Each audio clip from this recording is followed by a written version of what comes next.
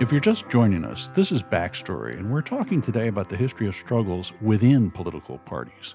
As we do with each of our shows, we've been soliciting your comments at backstoryradio.org and Facebook. And we got one of those commenters on the phone with us now, Marion from Harvey, Louisiana. Hey, Marion, welcome to the show. Thank you. I had a question based on looking on videos because I grew up in Shreveport, looking at videos of the sheriff's office as they rode a horse into what was my mother's church to break up a civil rights meeting, which was also a church service. And just the thought of the fact that we're used to thinking now, especially in Louisiana, that the Republicans are on one side and the Democrats on the other side. But in this particular case, these people were all probably Democrats. I also know something about Reconstruction. In Shreveport, the lieutenant governor, right after Reconstruction, was African-American and was probably a Republican. So I was wondering, when did blacks turn to the Democratic Party? Yeah, great question. Yeah, well, they start experimenting with it in the 1920s, but the real tidal wave comes during the Great Depression and during the administration of Franklin D. Roosevelt. I think it's 1936 is the first time that African Americans vote in a majority for the Democratic Party. Now, here's the thing. A lot of most Southern African Americans are not allowed to vote. They simply are not allowed even to register to vote. So when we say African Americans voting for the Democratic Party beginning in the New Deal, that's largely Northern African Americans, because Southern African Americans, especially in the Deep South, are simply not allowed to vote. That sort of addresses one of my other questions, because I felt like the African-American Democrats here had no real power in Louisiana. So was there something they got out of the fact of being Democratic? It would be some of those New Deal programs, wouldn't it, Brian? Yeah. So if you were an African-American farmer, ultimately you would benefit from price supports for crops like tobacco, for instance, or in Louisiana, sugar. Now, here's the thing. African Americans always got the short end of the stick, even within those programs. But they did get more than they had been getting from the federal government in the first place. And in the spirit of Marion's question, what they got were acts from the federal government, not a role in governance itself. The Democrats were not going to let black people have an actual say in the running of the party. So this is very much unlike Reconstruction. This changes in the 1960s in the civil rights struggle when they say, listen, the main thing we have to have, we recognize the Democrats are our better friends, but now we must have actual representation in the Democratic Party.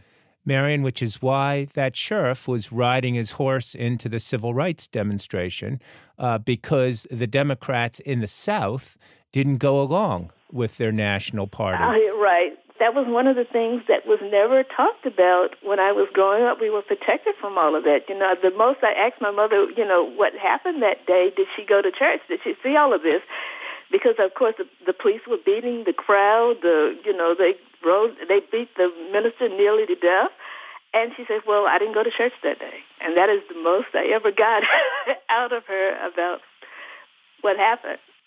We know this helps explain something else that's really important about all this. Why a church? It's because when African Americans had no real voice in either political party, the African American church became a unit of mobilization. That's why the Southern Christian Leadership Conference and the civil rights struggle comes out of the black church, is because they had been precluded from being even a faction of a political party. And so they generated their own political energy, which is why Southern white Democrats would ride a horse into a church.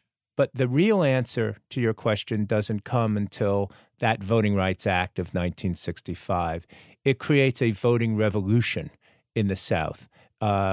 Given the opportunity to register and to vote, African Americans register in the millions, and they do vote. And they very quickly are part of the government. They elect people to local office and eventually to Congress and to the U.S. Senate. And Mary, and then the irony, and I think this was then our own memory, is that as soon as that happens, then white Southerners say, we're out of this Democratic Party, Yeah, exactly. and now we're Republicans, right? Right. So what this shows is that every time African Americans have tried to use the American political system to gain some control over their own political lives, parties break in some ways in the very threat of African Americans having some kind of political power. Hey, Marion, thanks for calling. Thank you. Thank you so much. We got another call, and it's from Sarah in Indianapolis. Sarah, welcome to Backstory. Hi, thank you. We're talking about parties. Join us. Let's party down. What you got? Well, I would love to hear your thoughts on the effects of party reforms in the 70s that opened up party processes to more women, young people, and minorities. And I'm thinking particularly here about the McGovern Commission recommendations in the Democratic Party. I assume that there were similar reforms that happened in the Republican Party a bit later, but it just seems interesting to me and a bit paradoxical that right at the moment that the Democratic Party itself is becoming more democratic with a small d, the Democrats as a group are finding it harder to further their policy goals. And I just wonder if a well-oiled party machine works more efficiently than a heterogeneous group of diverse folks. So I was just wondering what you guys think. Well, Sarah, thanks for that question. And we do paradox on Backstory, and I'm going to start with Mr. 20th Century. What you got? Sarah's referring to the McGovern-Fraser reforms that changed the way the Democratic Party chose its candidates for office, starting with the president. The old way of doing it was to leave things up, for the most part, to party bosses. So after the debacle of the 1968 convention, where all hell broke loose outside the convention hall, the Democratic Party said, we're going to put together a commission that's going to change the way we choose candidates, because it really doesn't reflect what our voters in the Democratic Party are thinking. And from 1972, when these reforms started on, the number of primaries that were used to select the Democratic candidate increased pretty much steadily.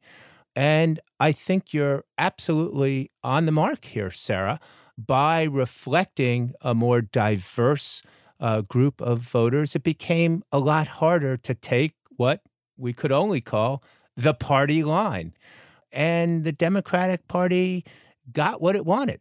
It got a lot of different perspectives. It was a lot harder to make the trains run on time. Hey, Brian, I got a question for you. I'm thinking about representation and the idea of the party being representative. It has to have the demographic look of its constituents. But when you open up a party the way the Democrats did, and then I think the way the Republicans have too, you're opening up the opportunity for the people who care the most, who have the biggest agenda to push. So it's not at the end of the day that, for instance, the Republican Party right now is truly representative of all people who vote Republican. It's been dominated, taken over by highly motivated partisans or factious people. And Sarah, it seems that the paradox you're pointing toward is this great democratization leads to defeat, that the Democrats, shoot themselves in both feet, or ever how many feet there are now, and as a result, hand the election to Richard Nixon. Of all people. Yeah. But you also, I think, put your finger on an even more fundamental point, Sarah, and that is when decisions about candidates are handed over to what we know are a very small percentage of voters who turn out for primaries. You don't always get the most electable candidates in general elections. Right. I mean, thinking back to my original question with the McGovern Commission, and you see the type of candidate chosen by the people who have now increased participation in the party in George McGovern himself, and he's incredibly unelectable, right, for a variety of reasons. And yeah, if you can't get the person you want elected and you can't even do basic governing functions like pass a budget and sort of work across the aisle with each other, then you'd rather lose. But I also think that this is the fundamental way in which parties change. Mm-hmm. A faction pushes a party to one extreme or another, perhaps, and it loses. the way the conservative faction that nominated Barry Goldwater in 1964 did, the way the anti-Vietnam, more aggressive civil rights movement faction in 72 that supported McGovern did. And then the party reformulates around the middle. It's part of the life cycle of parties. And, sometimes these factions don't always lose. The same faction that got clobbered in supporting Barry Goldwater reconstituted itself and took over the party under Ronald Reagan and had a pretty good ride. Right. And I mean, if you talk about the position of women and liberals and minorities and young people in the Democratic Party, well, look at the election of Barack Obama in 2008. So, yeah, that's a really great point. Great point. Yeah, thank you guys so much. Thank you, Sarah. Bye-bye.